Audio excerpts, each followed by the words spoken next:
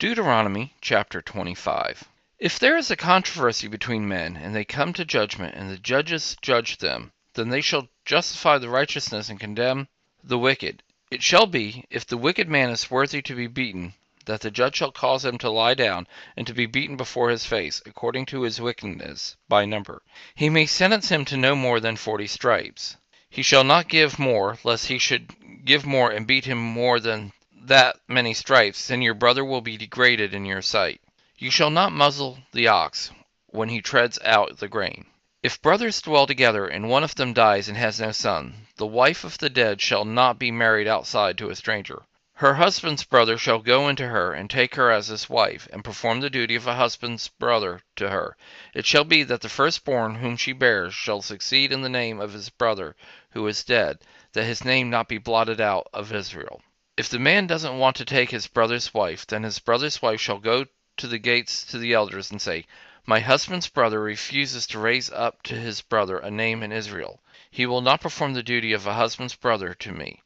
Then the elders of the city shall call him and shall speak to him.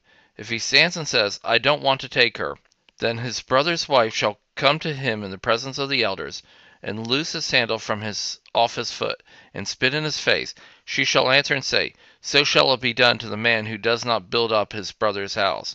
His name shall be called in Israel, the house of him who had his sandal removed."